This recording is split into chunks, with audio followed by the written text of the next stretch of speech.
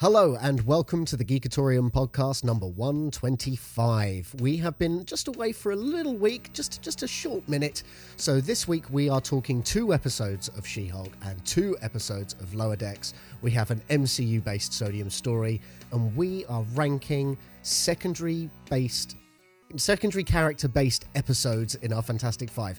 It's not that easy to say. Try it yourself. This is an art attack. Anyway, I'm just rambling now, so why don't we just go into the podcast?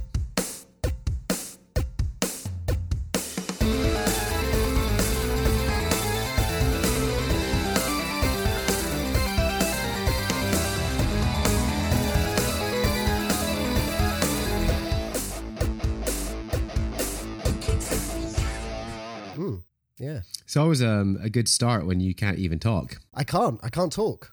Yeah. It's actually becoming a real problem over the last few weeks.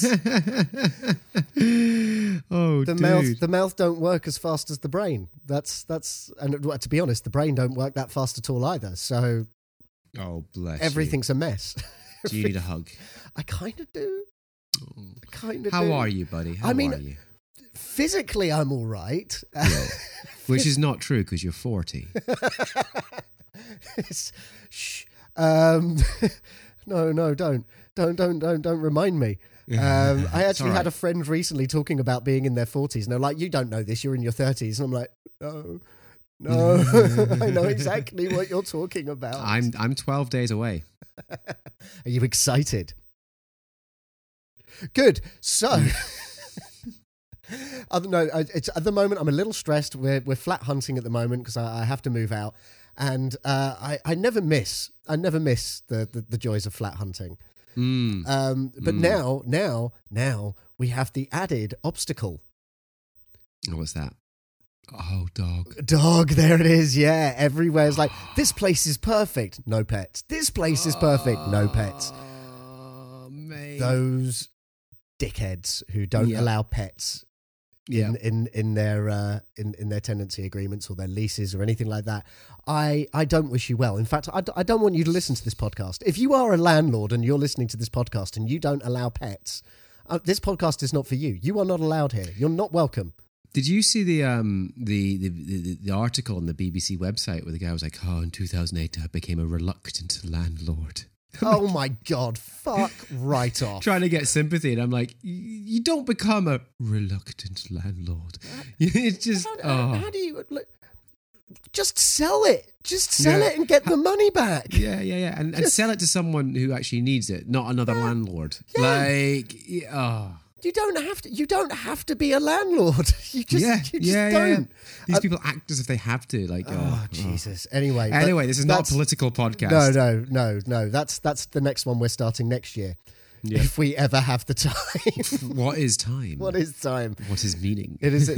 Oh my God. But yeah, that's just a little bit of stress from needing to move. But otherwise, as I say, physically, I'm fine. What about you? How are you? I'm so annoyed right now. So annoyed. Why are you so annoyed? I have, do you know, I'm so surprised at this, right? So, the other day, started getting this itch in my eye, and I was like, this is annoying. Probably got something. It's like, I felt like I had something stuck in my eye, and I couldn't get it out, yeah? Yeah. Turns out I've got conjunctivitis, right? I woke up this morning, my eye was sealed shut. It feels like there's grit in there constantly. It's red. Can I just double check something? Is conjunctivitis the same thing as pink eye? I don't know, maybe. Anyway, the point is, it's a bacterial infection. That's what conjunctivitis is. And apparently, according to the NHS website, it is highly contagious. In fact, it's one of the most contagious infections that you can have. And their advice for whether or not you should stay at home at work is go to work. Oh, for fuck's sake. Right? On one hand, you're like, it's really contagious. One of the most contagious bacterial infections you can get. But just go somewhere where there's lots of people. It'll be fine. Just wash your hands. Do you remember when we last had that advice? It's really contagious. Just wash your hands. It'll be fine. There we go. I'm not saying that I'm going to cause a worldwide pandemic because of my conjunctivitis. But if it does happen, I am patient zero. So I've got bad news for you as well, Rake. What? It's pink eye. I've just checked. Well, the annoying thing is like I can't stop. Like my eye is so itchy and so sore as when I move it around. So I'm really annoyed. Annoyed. I think you should get an eye patch. I think you could rock it. It doesn't help with the itchiness. And no, maybe not. But I think you could, you could be the next Gabrielle. Right. Okay. that look of disdain. Just that joke was out of reach. Oh, slow hand clap. Mate, we've got so much to talk about. So we should we get on with it? We do. Yeah? So let's get on with. Right, we got 2 episodes of She-Hulk. One was a fine episode that just was a little bit. What? And one was the best episode of the season. Right. So last week's episode was the best one, and this one was. No, I'm joking. So let's start with the retreat. Fine, I enjoyed it. It was fun. It was a bit stupid. It was so stupid that it was to the point that it felt like it was a trick. Like when they told her, the whole time you're going, they're going to attack her. As soon as she becomes Jen again, they're going to attack her. Yeah. Oh my God. Honestly, I was, because they're all villains. Yeah. Like in the MCU, in Marvel Comics, they're all villains. And they're all villains who are not little villains. They're villains. Well, they're also mainly Daredevil villains. Yeah. That was the funny bit. A bit foreshadowing there. But they're all villains. And you were like, well, they're villains. They're going to have to attack. And no, like they were just villains with problems. Yeah, villains who were actually trying to work their shit out. That's the thing that you can appreciate from it. It would have been nice if, look, I know you've got Tim Roth there as the veteran, the OG MCU villain. Yeah. Considering he was only the second villain in the entire of the MCU. After Obadiah Stane, Yeah. But I it would have been kind of fun if maybe Zemo was on a video chat or something like that. Yeah, I wouldn't have minded. From Wakanda, yeah, that would have been quite good. That might have been fun. But look, it was fine. As we said, it was fine. I think now that the more setups they're doing with whoever is the bad guy in She-Hulk, when they go there, it's actually pretty dark. It's very much another side of the coin, because now we're getting into like revenge porn and shit like that. Well, I mean, it's very much like the MCU's going after its own fans. Like, and I'm using fans in inverted commas there, because anyone who acts like that way and claims to be a fan is not a fan. They predicted, because this was filmed ages ago, they've predicted the exact backlash that has occurred. Yeah. It's almost, it's eerie, isn't it? Well, no, because let's be honest, they've been in this business long enough to know exactly what people look. They saw what happened with Captain Marvel. Yeah, this is very true. There was a little bit of it when it came to Black Widow as well, unfortunately.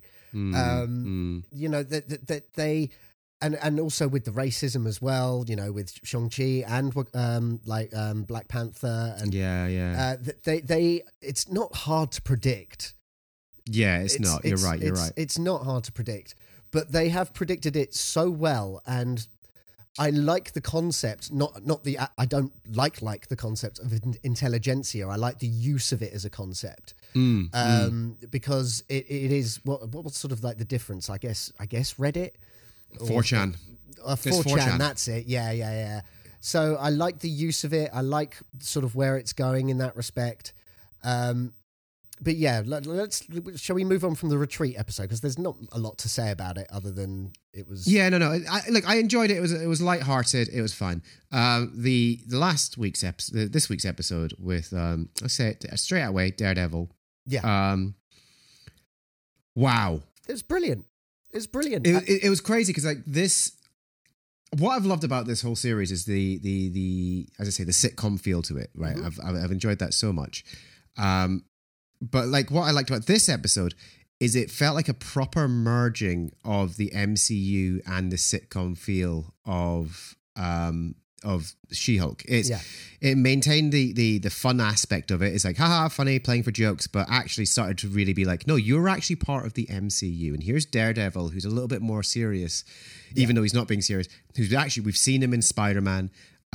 He's had his own show, which isn't officially part of the MCU, but is now. I don't know. I mean, I would say that the use of the music means that it's still canon. I think that's them saying this is still canon. Yeah. So the point is, we've got this, but so that's the other interesting thing. We'll talk about that in a second about still being canon. Okay.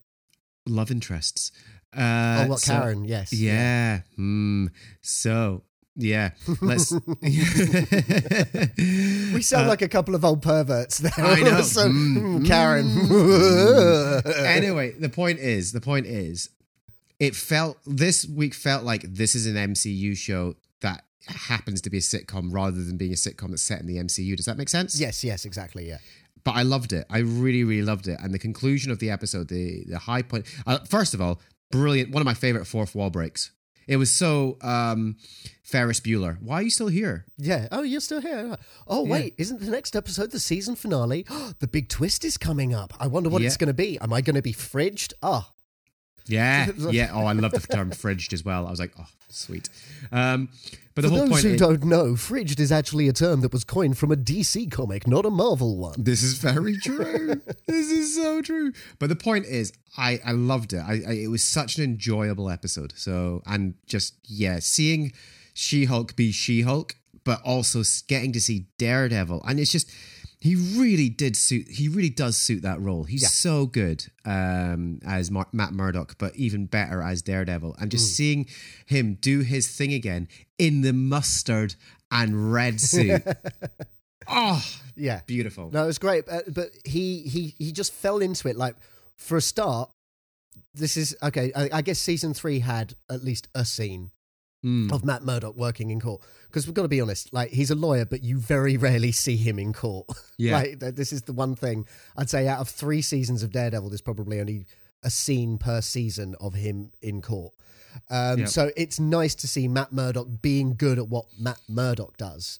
And then when you see him in the Daredevil suit, like the bit where he's counting all the heartbeats, like that felt very much from the Netflix show. That, like, he got the feel of that character. He's back. He is back, and it just it worked. It worked. I agree. Yeah. So I was just so happy to see it, and the I walk agree of shame. Oh, that was the fact that he did it with it. He took his shoes off and was walking like carrying his shoes. It was brilliant. It was brilliant. No, I agree. I think it was the best episode of the season, and I'm so looking forward to the finale now. It's who do you think? I mean, it's got to be It's got to be the leader. No. I think he's part of it. The creepy dude. And I think that scene is going to be used against her as well, because there were witnesses that saw her lose her temper and push the table against him. Yeah. So I think that scene is going to be used against her as well. I think that was a setup. I think he's part of it. I don't think he's the Hulk King. I still think it's probably going to be Samuel Stearns, or it still could be Abomination, or he could still be involved. There's still something I don't quite trust about that whole scenario. But the fact that this is basically that last scene was Bruce being proven right, that she does need to control her anger as much as she can control it better than any other man. Sure, she still has the capability of losing her temper to that degree. This is true, because we've not seen her raw since that first episode, and seeing her raw to me was like showing the monster inside. And it being on display for everyone else to see, including her boss, that looked like he was thinking, yeah, she's fired. Yeah. So it'll be interesting to see what happens in the next episode. I'm looking forward to it. I'm really, really looking forward to it. Yeah, it's going to be fun to rewatch the whole season when it's all done and dusted. Excellent. So.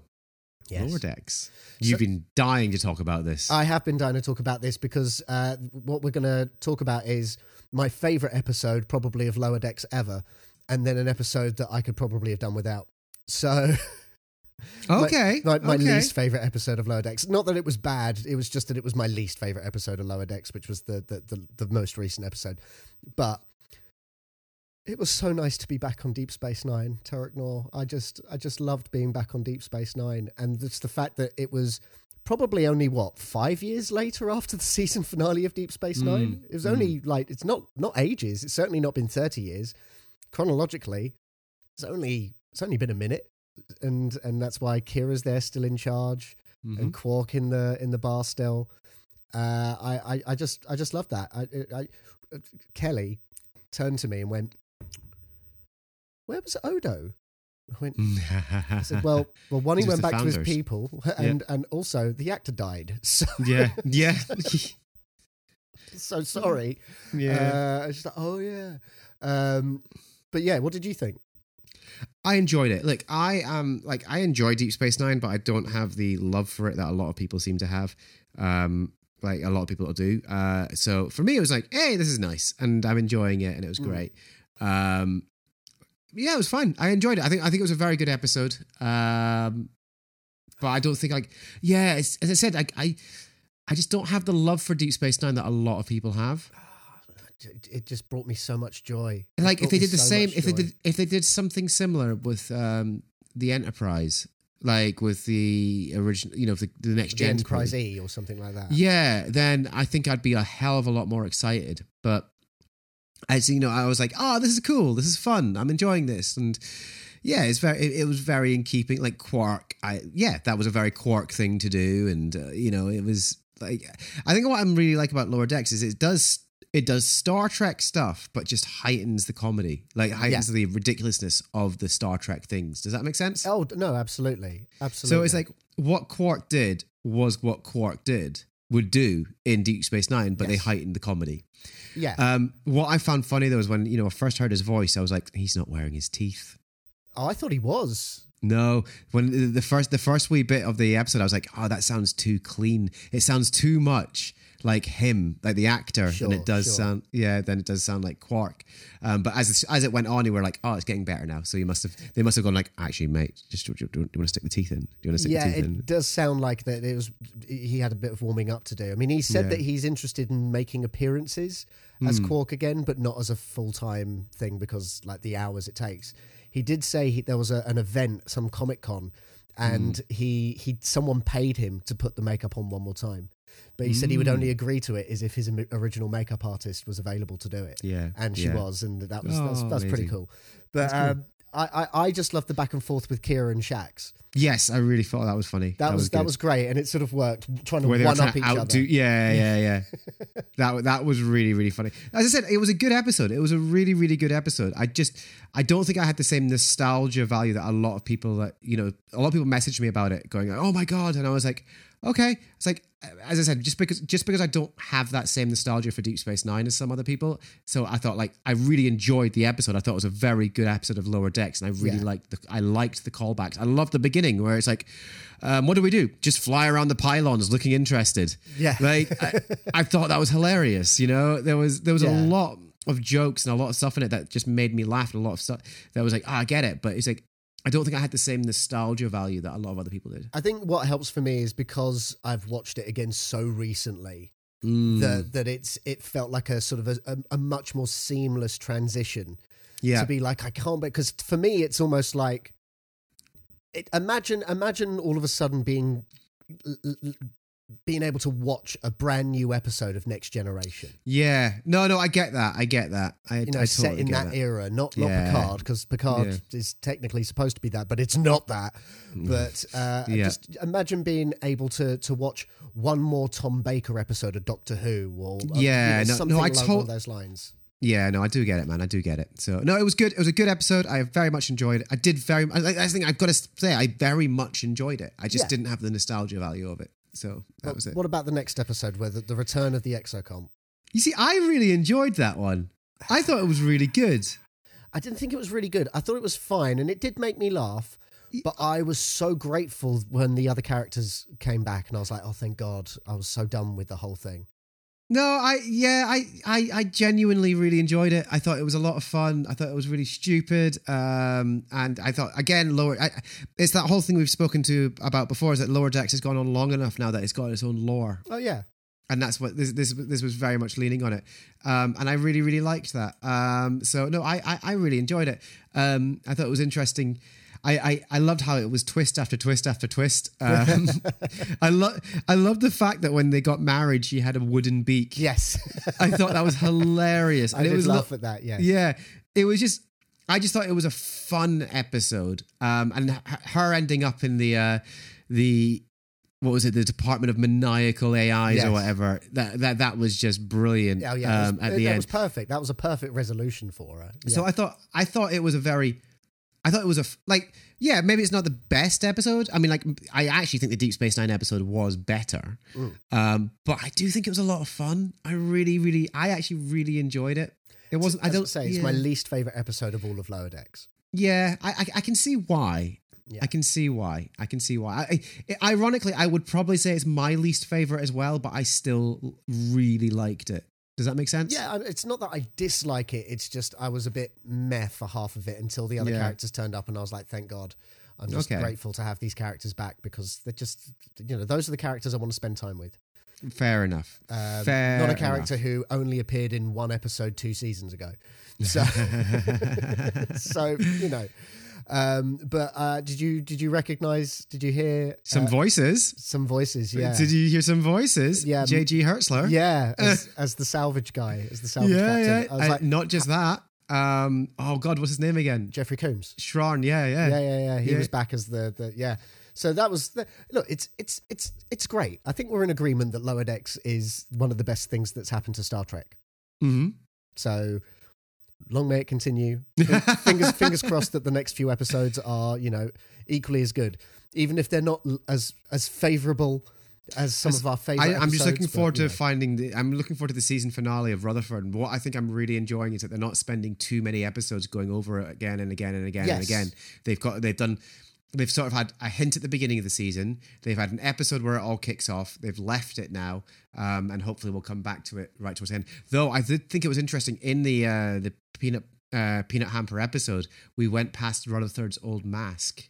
Yes, sort of lit up. Yes, I thought that was going to play a little bit more into it. So did I. In fact, I thought she used it for something. I thought she'd attached it to something. But yeah, it took me a moment to click and go, oh, that's Rutherford's old headpiece. Yeah. But I'm very curious about what happens with that because that's probably got some important memory bank stuff on it. 100%. Well, that's it. He's purged all the rest of it. So no, it'll be good to find out what's going on. But yeah, Lower Decks, strong, loving it. Yeah.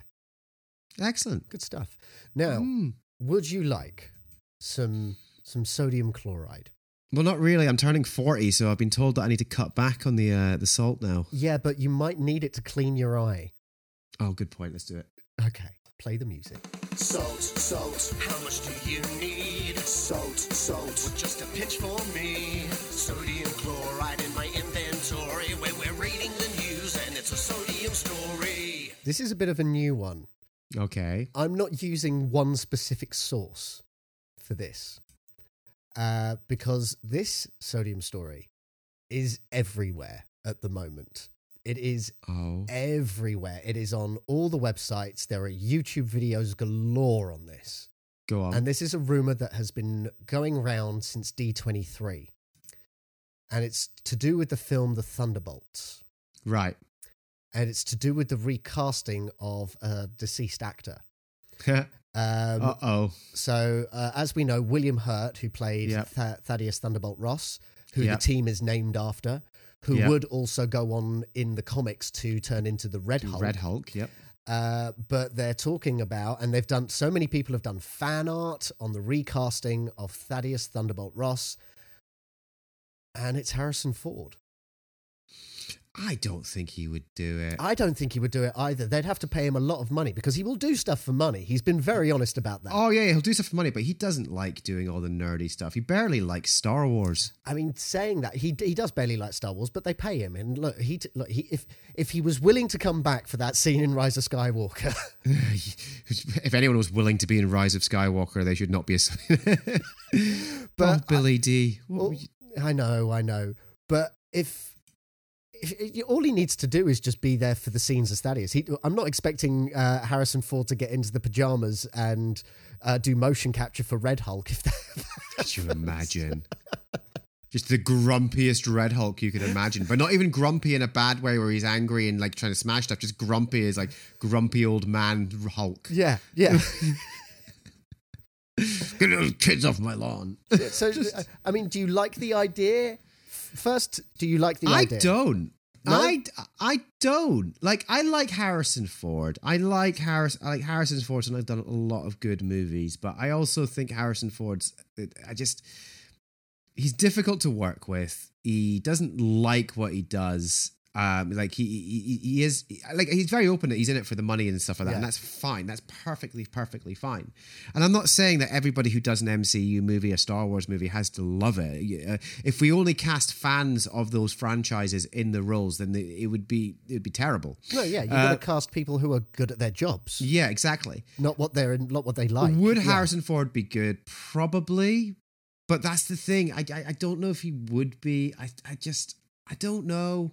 I'm not onto the idea. It's either that or that someone else is a Red Hulk, because I'm sure they just want to do Red Hulk. And do you know what? I think I would prefer another Red Hulk. Yeah. I don't know if there's been another Red Hulk in the comics, but do you know what? Like, I think, like, for me as well, I think what the MCU has been very, very good at is not necessarily. Like, it has been good at sort of not recasting too much. There's been a couple. Just I can think of 3 off the top of my head. Go on. 3, and that's Rhodey, Bruce Banner, and in fact, I think there's been 2 recastings regarding the Warriors 3. Certainly one of them, Fandral. Yeah. That was. I think he was actually, Zachary Levi, I think was the original actor, but he couldn't do the movie. And, so that's what happened there. But those are the 3 that I can think of. Yeah, I can't think of much more than that. And I think, and that's the point. They haven't and there's been actors who have passed away, and they've shown, again, Chadwick Boseman being the most, the biggest one to say, and they've just gone, and that's fine, and actors have moved on and not decided to come back and so on. And they're not recasting. They killed Robert Downey Jr. They killed not Robert Downey Jr. They killed Tony Stark. They actually killed him. That was in his contract. Yeah, absolutely. As part of the contract, is that he actually has to die, which would explain his poor movies since the MCU. Yeah. But the point is, part of his contract as well. You can only be in bad films now. Yeah. But the point is that I think the MCU is actually quite good for not recasting heavily, and just letting characters change or recasting in a different way. Making different heroes, different characters, and I'm okay with it. I'm totally okay with it. Could there be another character playing Red Hulk? I think I'd prefer it. I think I would prefer it rather than sort of going, because it wasn't as if Thaddeus Ross was just an Incredible Hulk. No, Civil War and Infinity he played War. quite a big part in the end in the MCU. So I think it'd be quite jarring to see that change, be that character and go like, oh, you look like this now. I don't think, maybe cast Harrison Ford, but as a different, Ross, as a different general, but I don't think he needs to be. It's his brother, Theodore Ross, who happens to also have the nickname Thunderbolt. There you go. So, I don't know. I don't think it's necessary. Do you think it will happen? No. You don't? Yeah. Okay. Let's mark that down in the sodium calendar. That Rick definitely thinks that's not going to happen. I don't think it's going to happen. I'm really 50-50 on it. I'm really 50-50. Just because I think Harrison Ford, if they offer him enough money, he will probably say yes.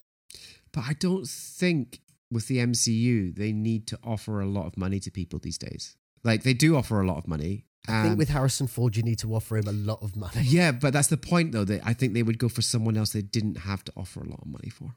Well, who would, if, let's say, I know in a perfect world, you don't want it to be recast, but in this other imperfect world in the multiverse, who would you have recast in the role? Oh, I don't know. There's not really a lot of people. There's Maybe really, Ed Harris? really not. Maybe. Or, oh no, I'm just trying to think of the actor's name. just because of his mustache. Oh, Sam. He played him in the Incredible Hulk. Not Incredible Hulk. He played him in Hulk. Yeah, exactly. Sam Elliott. He played Sam Thaddeus. Elliott. Let's get Sam Elliott in. Just that do that. would really fuck people up because I it's mean, like especially after WandaVision and Quicksilver, like that would really fuck people up because it'd be like, no, he played him in the other movie, but he's not that version. He's, oh my God. Yeah, let's do that. Nosebleeds for everyone. There you trying go. to work that out. There's my solution for the recasting. Oh dear. So admit it, you love that idea. I kind of do because I've been a fan of Marvel trolling fans, like they've been doing with She-Hulk and like what they did with Quicksilver. Yeah, Ralph Boner. I like what they did with that. And bringing in the Illuminati only to just murder them all. I love all of that. I love it. I love it. I love it. So, yeah, okay, maybe I'm on board with your idea. There we go. God damn See? it. Knew it. I knew it. I knew it. Play the music. This segment's over. Salt, how much do you need? Salt, just a pinch for me. Sodium chloride in my inventory. Where we're reading the news and it's a sodium story. Sorry, I didn't mean to cut you off there. It's not often that I get to win a Sodium Stories. Not that it's a competition, but it's definitely a competition. So it's Oh, wow. but totally worth it. Yeah, well, no, look, just take the win. I will. I have. Just take it. Don't stew on it too much. Don't enjoy it for too long. Stop playing with your eye. I can't help it. It's really sore. Stop playing with your eye. How long have I got left? I've got like a timer running for. I got 20 minutes before I can go to put in some more eye drops. Okay then. Okay, look. We're going to set a timer, listeners. We're setting a timer. Set your stopwatches now. There's a time code in the podcast. I've already got a timer running. It's on here. We're going to put time codes on the podcast when Rick has to put his eye medicine in. Come on, well, let's get on with it. Come on, play the music. Play the music. Okay. When your brain is in a twist, cause you've got to make a list of the best things of all time, or the worst things we can find. It's a fair and fabulous, phenomenal, fantastic five. Well, this is a classic example of us thinking about, well, not thinking about what we should do for our Fantastic Five until the very last minute. Yep. And then you throw one at me, Rick. You threw this one at me, and I loved the idea. It was a good one, but it took me a long time. Really hard. It took me a long time, and what was annoying, because usually when it comes to who gets something first, we send it to each other, and it's like, right, this is locked in. I've got there first. And I had 4 of them locked in this morning. And then later this afternoon, I hadn't locked my 5th one in, and then you sent it, and then I was then down to 3. It was harder than I thought it would be. Yes, that's sometimes that is like, this is a brilliant idea, but oh my God, hold on, I can't. I still think it's a brilliant idea. But it is. It was a hard one. Okay, should we explain what it is? Yeah. So you do it. It's yours. It's a Fantastic Five of the best TV episodes where a recurring or background character was turned into the main character. Does that make sense? Yes. So like this episode of Lower Decks with Peanut Hamper, it was an episode that focuses on background or secondary characters for an episode, and the main characters maybe don't come in until the end, or they play a supporting role throughout it. Yes. Okay. Yes. So that was the concept. I thought there would be more. It's what we remember. That's the tricky thing. Yeah. Because it took me a while to be like, oh yeah, this one. Oh yeah. Yeah. I had my number 1 instantly. I knew my number 1 right away. Cool. But the rest, was a bit tricky. Well, shall we do this? Let's do it. I'll start because it's yours, so you can finish. You can put your number 1 last. Okay. So Go on then. My number 5. Yeah. It'll be no surprise to anyone that I've picked an episode of Scrubs. And it's not just like one character it focuses on, because the episode is called Their Story. And it focuses on the character of Jordan, Ted, and Todd. It focuses mainly on them. There may be a 4th that I'm forgetting, but I think it's mainly those 3. Because the whole concept of Scrubs is JD does his monologues but then he passes it on to these three, and these three are now all doing like little inner monologues in their heads. And it's about Jordan, who's having fun trying to ruin Elliot's relationship, and then realizing that actually she doesn't really get fun of ruining people's fun, because actually she realizes it makes her a bad person. Yeah. The one with Ted is him fighting for the nurses to get them like better working conditions and all of that, which is really nice for Ted. It gives him a win. With Todd, it's really interesting with Todd, because Todd is always seen as this just awful character, and for the most part he is like 90% a terrible person.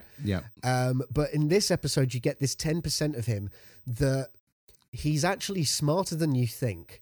And he's much more of a better friend than you would think as well. But he would have to be smarter because he's a surgeon. He is a surgeon, and as is discovered in an early episode of Scrubs, he is the best surgeon. He is technically the best surgeon in the hospital, as has been said. But the whole thing is that there's a 16-year-old girl who's going to get breast implants. And Turk is going to try and stop it. But Todd's trying to make him realize, like, if you get involved in this way, you will actually lose your job. And that's sort of, you're just seeing sides of these characters. You know, you're seeing Ted being stronger, you're seeing Jordan being more compassionate, and you're seeing Todd being a genuinely good surgeon and wary and competent. And that, I think, is what's great about these sorts of episodes, is really seeing these characters in a new light. And that's what this is all about. Good. Yeah. That's a good one. It's a good one to start off with. Yeah. So I like it. Your number 5, please, sir. I'm going to stick in the sitcom territory as well. And I'm going to go with How I Met Your Mother. Okay. And we're going to go with the last season of How I Met Your Mother. Now, I know, like, there's a lot of, obviously, controversy with how I Met Your Mother finished. Yes. Like, let's not deny that, okay? Also, and because I think one of the most annoying things about it is actually how good a job they did in that last season of making you fall in love with the mother. Okay, right. Making her feel like she was part of the show all along, right? You felt like that character was always there. That's how good a job they did. And it was done in one episode, which was How Your Mother Met Me. And they literally went back through the show and showed all the moments that they almost crossed paths. And they showed her side of the story. And it was so good. And it was so well done. And by the end of it, you had as much love for the mother, who was only in it for a handful of episodes, as you did for any of the characters that were main characters for the whole show. It was incredibly well done. And, you know, it angers me that they finished the show on the way that they finished it, where they kill, like, it just really angers me. And I think part of the reason it angers me is because they did such a good job of making you love the mother. You know, making you love Tracy. That was her name. And the fact that the episode ends on the same note that the previous episode ends on, where she's singing on the balcony, singing with her ukulele, singing La Vie en Rose. It was just absolutely beautiful. So yeah, it's one of the best. It's one of the best of examples I could think of, and it's number 5. So there you go. Number 5, strong start. I've not actually seen that episode yet. It's really good, mate. If you ever get a chance to, it's at so some point, good. I'm sure I will. Yeah, it's actually one of the best episodes of How I Met Your Mother. Okay. So yeah. Okay. What's your number 4? My number 4, it's an interesting one. I'm not going to lie. Part of the reason it's on the list is because it was one I could only think of. But another reason is I remember when I first saw it and I thought, I'm not sure I liked this episode. But the second time I watched the episode, I really liked it. So I've put it on my list. Yeah. And that is the character of Beard, Coach Beard in Ted Lasso in Beard After Hours is the name. Oh, it's a great episode. It is a great episode. I think it was just at the time, maybe it's very jarring. It is jarring. It's got a different intro. It's got a different vibe entirely. But the other thing as well, though, is it's not just that it focuses on Beard. It's also that it focuses on the fans from the pub. Yeah. And that little bit of joy that they get. One, they get to hang out with the coach of their favourite football team, Mm-hmm. or one of the coaches of their favourite football team. But then he does them a solid and lets them like go on the ground after hours. Can you imagine? Like, I know you can, because I know you've been a bit more of a fan of football than I ever was.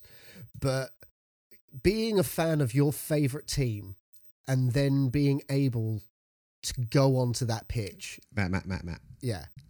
Imagine being able to sit on the captain's chair of the bridge of the Enterprise D. Yeah, something like that. Something like By the that. way, there's a picture back there of me doing it. Okay, well, just shut the fuck up. But but it's like me getting to stand on stage where I've got Joe Satriani's band behind me, and I get to jam with Metallica or something like that. Yeah, that's totally. what this is for these guys. That they get to do that, and you get to see this bit of joy.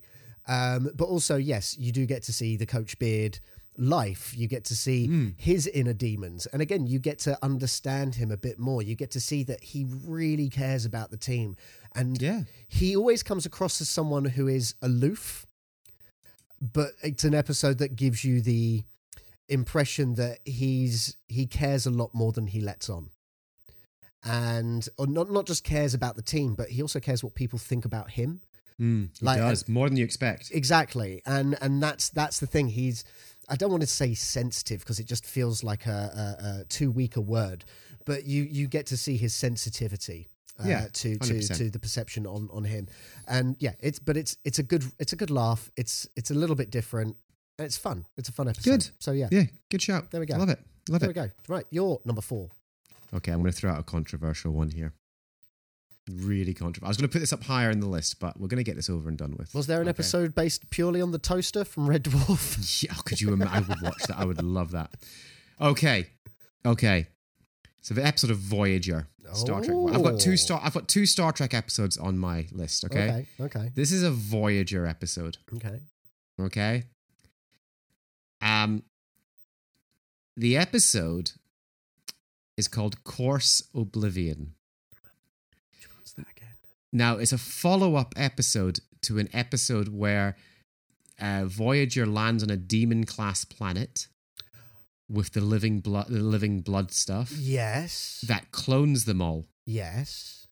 This episode, we end up following... We start the episode thinking that we're watching the main crew and something is going wrong with the ship, like the ship starts malfunctioning. Yeah. And then it turns out that the crew is actually the blood from the demon planet. So, listen, technically it's the main cast, but actually they're playing clones of themselves, so they're actually playing secondary characters. So that's where I'm going with that one. Because actually, it's a very good episode as well. It is, yeah. It's a really, really good episode. Because it turns out they've not only have they recreated Voyager, they've gone on the same types of missions that Voyager would do. Because at some point, they've got a cargo bay full of stuff that they've got from other civilizations, that when Voyager finally comes across the distress signal of the other Voyager... Yeah. There's nothing left apart from the liquid that they're made of. Yeah. And a few relics from other planets and stuff like that. The stuff that they had got from other... It's incredible. It's brilliant. And they even tried to build a sort of... what's it again? Like a time capsule, essentially. Like an escape thing to say. Out of stuff that they've got from other planets, from other people, to say that. And it gets destroyed because their launch system just completely melts and disintegrates. So it's like... It's actually... incredible. It's actually a really good episode, and I know technically the cast are in it. Yeah, but technically they're not playing themselves. It's no. I think this is valid. Whether it should be number 3 or was it number 4? Number 4. It's number 4. Okay, you put this above How I Met Your Mother. Yeah. Okay. Just in terms of the quality of the episode, I think it's a really good episode. No, it is a good episode. It took me a moment to remember it, but it's definitely one of those episodes that if you haven't watched the Demon Blood episode beforehand, you're like, what the fuck is going on? Exactly. And I think that's one of the best things about this episode is that when you actually just realize what's going on, you're like, oh my God, that's really clever. That's really, really good. Yeah. So yeah, that's my number 4. It's that Course Oblivion Voyager. I like the curveball. Nice. Yeah, you're welcome. You're welcome. Okay. What's your number 3? My number 3 is sometimes it's tricky because when you have ensemble casts, they're kind of all lead characters. But like for instance, like if there was an episode purely on Data, he's a lead character, but he's not the lead character, is he? Yeah. So would that count? Would Data's Day count? Yeah. It's not my option, but you see the conundrum. This is an episode of Agents of S.H.I.E.L.D. Okay. Now, in the 5th season of Agents of S.H.I.E.L.D., I think it was the 5th season. Is it 5th? Or was it 6th? Where they're in space. Oh yes, yeah. Where they're in the future, they're in space. Earth has pretty much been destroyed. They're basically Kree Love slaves. that season. It's a great season. And then all of a sudden, because they're all there apart from Fitz. Everyone's there apart from Fitz. And then there's this episode that's called Rewind. And it shows you what Fitz was up to as soon as they disappeared in the present. Yeah. And it's him, and then he teams up with Lance, who... That's right, yeah. Which was great to have that character back. We all love Lance.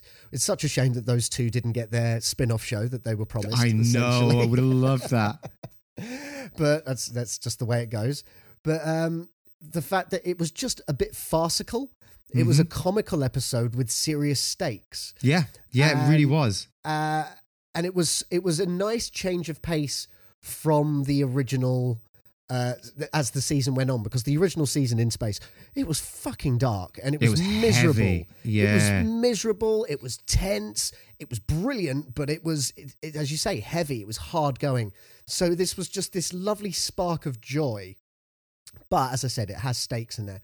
But it was this nice spark of joy that kicked the show, kicked that season into gear, because after he then reappeared in the future, having been frozen, it's just great. I think it just added so much, and I loved it. I just loved that episode so much. Great.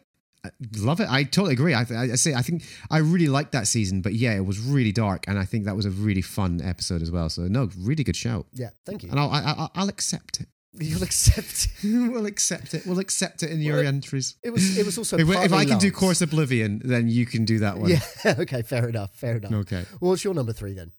Okay, my number 3. A lot of people think it should be higher, but I actually think it's essentially a damning indictment on the season of the show that it's from, but also it was a wonderful episode to see, and it's Book of Boba Fett.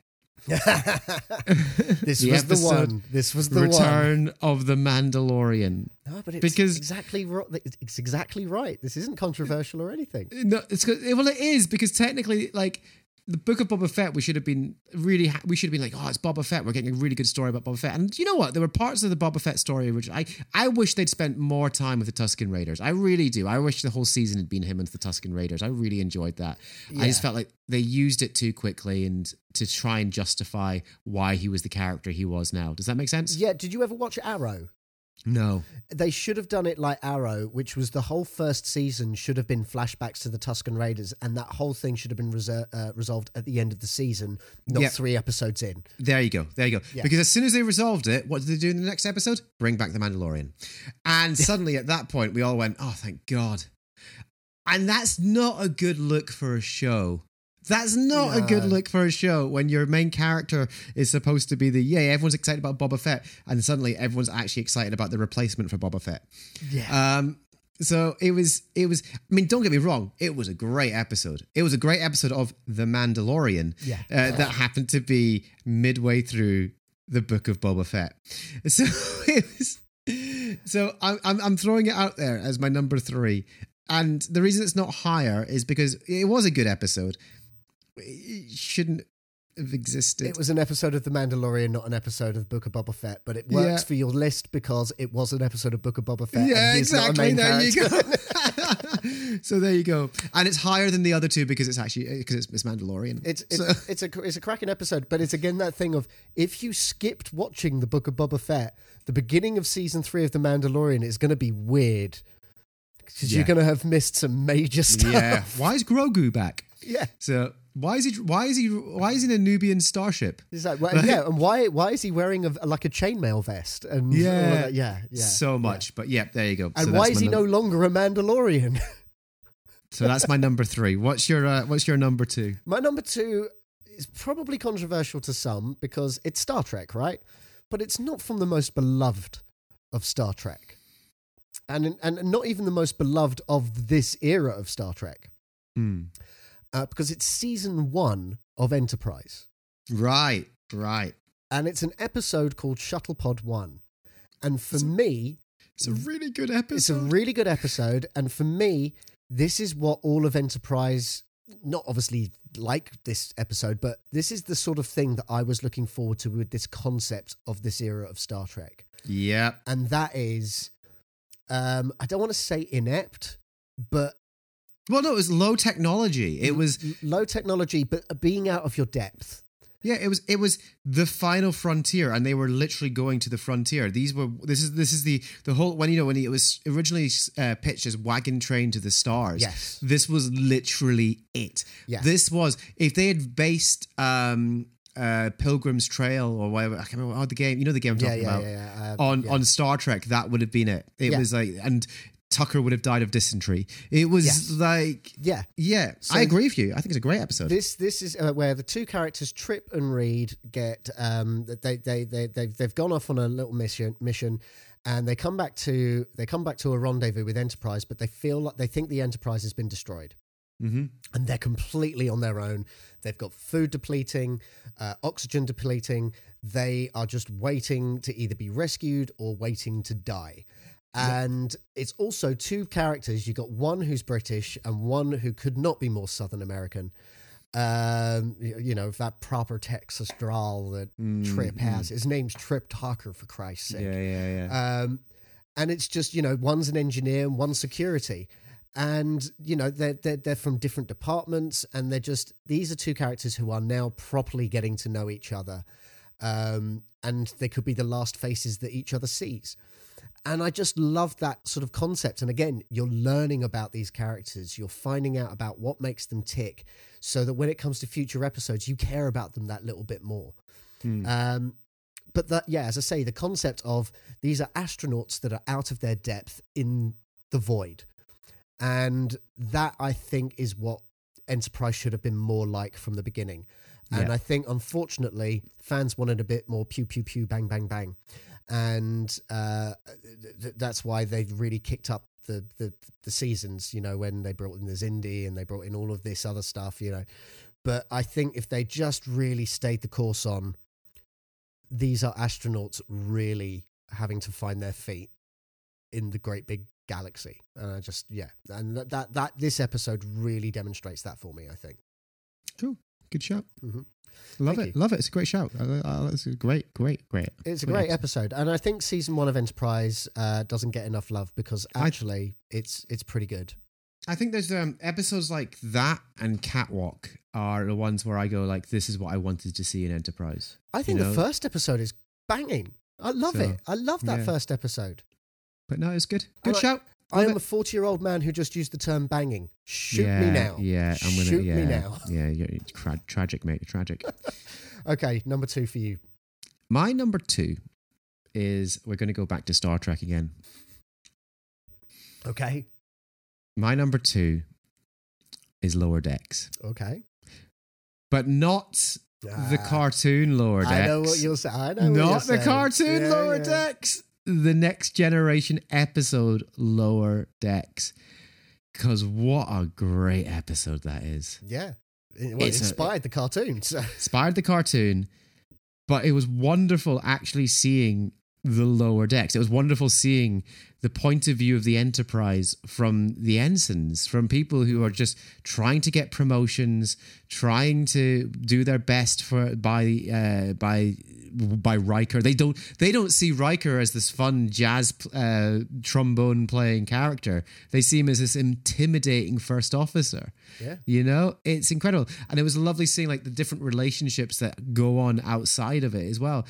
And I just think it's a wonderful episode. It had a wonderful redemption of a character, only to tragically, kill her. Like, it was such a shame because obviously she was part of the episode with Wesley when they got court-martialed for pulling off the illegal star maneuver. Yes. And obviously it turns out that actually Picard wanted to redeem her as much as, everyone else. And it's such a shame it led to her death in the episode, but it worked and it made sense. But I think it's one of my favorite episodes of Star Trek ever. Yeah. I think it's up there in my top 5. Understandable. Actually. Understandable, yeah. It's a really good episode. It's definitely my top 5 of next gen episodes. Because I think it's right, like up there with like I think it is actually. Masks. Yeah, I know what you're saying. Yeah. Masks and Remember Me. No, it's actually a really good episode. Remember Me. What's the one where Troy fucks a ghost? Not Troy, Crusher. Yeah, Crusher. What's the one where Troy gets fucked over every episode? The one where Troy becomes an old woman. Yeah. Oh God. Anyway, the point is, it's a great episode. Yeah. And again, it's that whole focus on the ensigns leading the show, and seeing this different side of these main characters is just brilliant. Yeah. The bit where she goes into the to go speak to Picard, and you see Picard in a completely different light, from a different point of view. Yeah, no. You feel intimidated by him. You're like, come on, man, don't be a wanker. You just 100%. So there you go.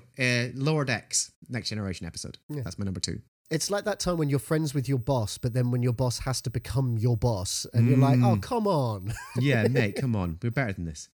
Okay, what's your number 1? As I said, I had this one picked. This was my first pick. I knew straight away. I've been saying for years that this is not only the best episode of Lost, but this is probably one of my favorite episodes of television ever. And it's the episode of Lost called The Constant, and it's to do with Desmond. And it's just as they're really getting into the concept of the time traveliness in Lost, because it was still in its early phases, them introducing time travel in Lost. And it was all to do with the fact that Desmond, who is a secondary character, he didn't get introduced. He's not like Jack and Kate and Sawyer. He is absolutely character. It's all to do with, because of his being near the electromagnetic field or whatever. Basically, you don't time travel, your consciousness time travels. Yes. It's all very Days of Future Past, that kind of thing. But you have no control over it. So like one moment he's like fine, and then the next minute he's, back in the past, but he's got the memories of the future, but he's in the past and everything's all fucked up and everyone thinks he's mad. Yeah. And it's all really just fucked up. And the only way he can stop it is if he finds his constant, someone he knows in the past and the future at the same time. And if he can link that, he will be cured of this time travel sickness that he currently is suffering from. And when it gets to that point where he makes the phone call and he speaks to Penny, and like a snap of the finger, he's fine. And it is one of the most moving episodes. I love that episode so much. Desmond is my favorite character in Lost, and this episode is just beautiful in its concept and its execution. So if give Lost another chance, but if you don't, just watch this episode and it's just beautiful. It's beautiful. Yeah, when Lost is at its best, it's still some of the best TV that's ever been around. It's just a shame that it's so muddled up towards the end. It does muddle up, but I like the ending. I know you do, and I'm not criticizing that. I'm just saying when it's at its best, it's some of the best television around, and that's one of the best episodes. And he's a brilliant actor. Right. He's a brilliant actor, Desmond. Absolutely brilliant. I've forgotten his name, but yeah, he's superb. He's superb. Why isn't he in more things? Anyway, okay. Good episode. You're number 1 now. Okay. This wasn't my number 1 originally. Originally, it was going to be Lower Decks, just because I could be like, "Hey, the joke." But actually, I was like, I had to, like, because this is genuinely one of the best episodes of any show that concentrates on its secondary, tertiary, and even 4th tier characters. Okay. It's one of the most beloved episodes of the show. Okay. It's 22 short films about Springfield. Mm-hmm. Yes. It's phenomenal. It's a phenomenal episode, right? I'm going to go through it. You ready for this? Okay. Okay, 22 short films about Springfield, right? Number 1, Bart and Milhouse spit and squirt condiments. This is from Wikipedia, by the way. I'm just going to read it out. From a highway overpass onto the cars that then go to the Quickie Mart.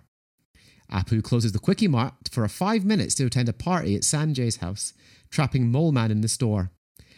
Bart unknowingly throws gum into Lisa's hair, and Marge tries to remove the gum by putting peanut butter and mayonnaise in the hair. And that is the extent of your main characters, by the way. Yeah. That's the biggest story the main characters have, is that one. Okay. Lisa's hair attracts a swarm of bees, one of which flies away and stings Smithers while he's out cycling with Mr. Burns. Mr. Burns takes him to the hospital the only way he knows can, by ordering Smithers to cycle himself while he's having an allergic reaction to the hospital. And then when he gets to the hospital, the orderlies pick up Mr. Burns, yeah? There, we run into Dr. Nick, who's criticised by the hospital board for his unorthodox medical procedures, only to treat Grandpa with an electric light socket, saving his life, yeah?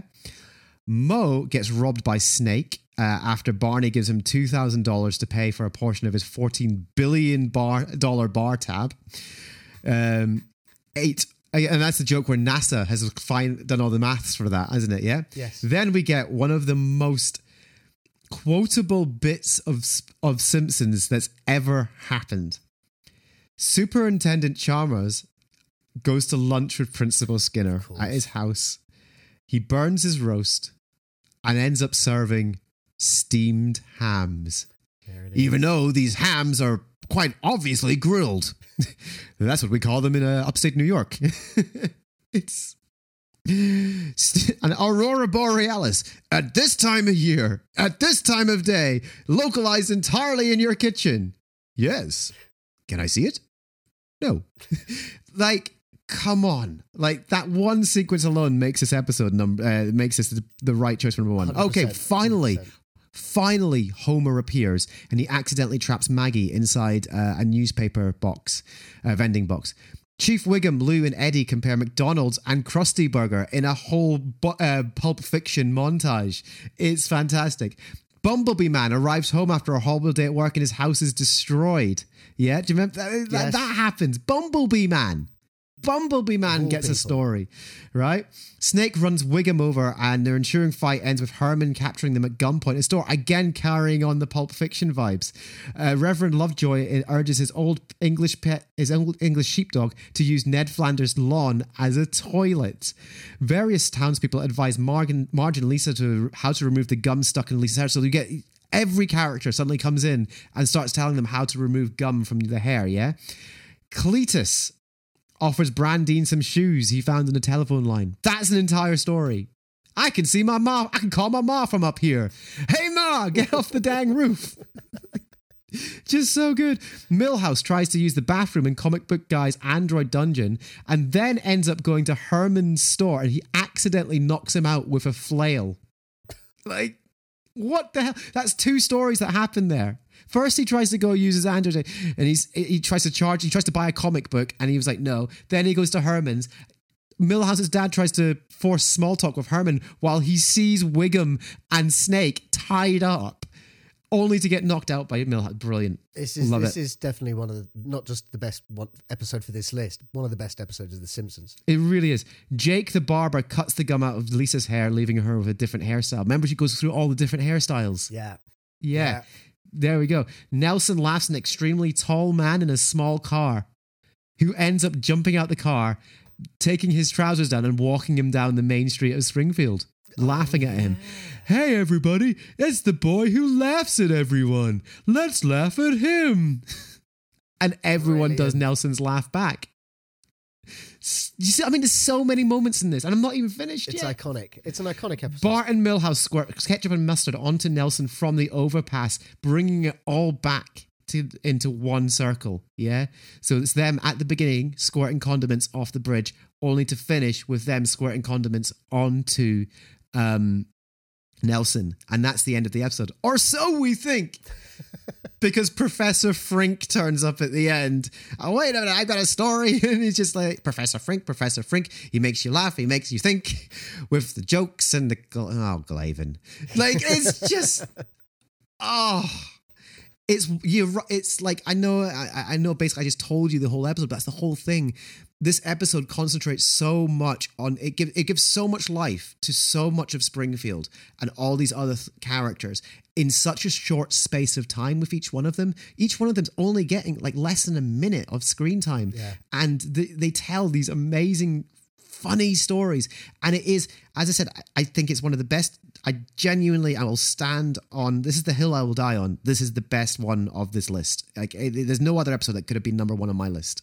None. Yeah, no, I agree. And I'm going to die on this hill. It's one of the best episodes of Simpsons ever made. Agreed. Hard agree. So, Hard agree. There you go. That's my number one. It's 22 short films about Springfield. This was a fun list. A very fun list. Thank you. When your brain is in a twist, cause you've got to make a list of the best things of all time, or the worst things we can find. It's a fair and fabulous, phenomenal, fantastic five. So I'm just going to edit everything that you said out. I'm just basically going to go, my number one is 22 short films about Springfield, and then I'm just leave it there. And then I'm just going to cut everything else out. No, cut everything else out, and then just leave it with me going, Professor Frink. Makes you laugh, it makes you think. That's what I'm going to do. I'm a cruel editor. Oh, you are terrible. I hate you. Yes, it's true. That was good, man. I enjoyed that. But unfortunately, that is the end of the episode. That is. It is. And well done for making it this far. If you're a returning listener and you've made it this far, well done. And thank you for your support. In fact, I want to give a shout out to our patrons, because we have some. And, we have a new one. Ed Edmondson has joined the Patreon. Welcome, Ed. Fold. Welcome. So thank you so much for your support. We really appreciate you doing that. Now, if this is the first time that you have listened to this podcast and you've made it to the end, congratulations. Well done. You rock. We really appreciate that you've actually made it this far.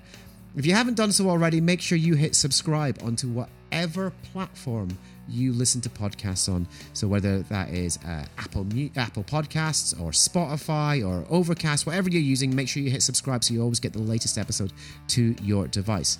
Now, the other thing you can do is pop over to Apple Podcasts and leave this episode a 5-star review. The more reviews we get, the more 5-star reviews we get, the higher we'll crawl up the rankings, the more listeners we'll attract to this podcast. And lastly, the last thing you can do for us is tell people about this podcast. Tell them in real life or tell them online. Spread the word online. How can they find us online, Matt? They can find us on Twitter, Instagram, and Facebook. You just search for the Geekatorium. That's the easiest way to find us. You will find us. That's where we post the links for the episodes. If you do see those links for the episodes, don't just like it, please. More than anything, we really would appreciate if you hit the retweet button or the share button, or on Instagram, you can't share anything, just hit the like button. You can share it in your stories, though. You can share links and stuff like that. Put the link in your bio. It's in our bio. Put the link in your bio. We describe you. We are your identity now. That's how this works. Anyways, the other thing you can do, as Rick has nicely suggested, is to support us via Patreon. That's a lovely way to help us out. It just, it will go towards us maybe being able to hire editors and being able to put more time into making this podcast a high quality media content provider for you. So yes, just search The Geekatorium and you will find us on all the social medias you use. Apart from, what's another one? We're not on TikTok, are we? No. Should we be on TikTok? Maybe. I think that ship has sailed though, hasn't it? Yeah. Okay. The clock has run down on it. The clock has... I see what you did there. Yeah, you see what I did? Yeah. I wish. Thanks for listening, folks. We'll be back next week. Bye. Bye. Terrible jokes. Terrible, of course. Yeah, but that's me.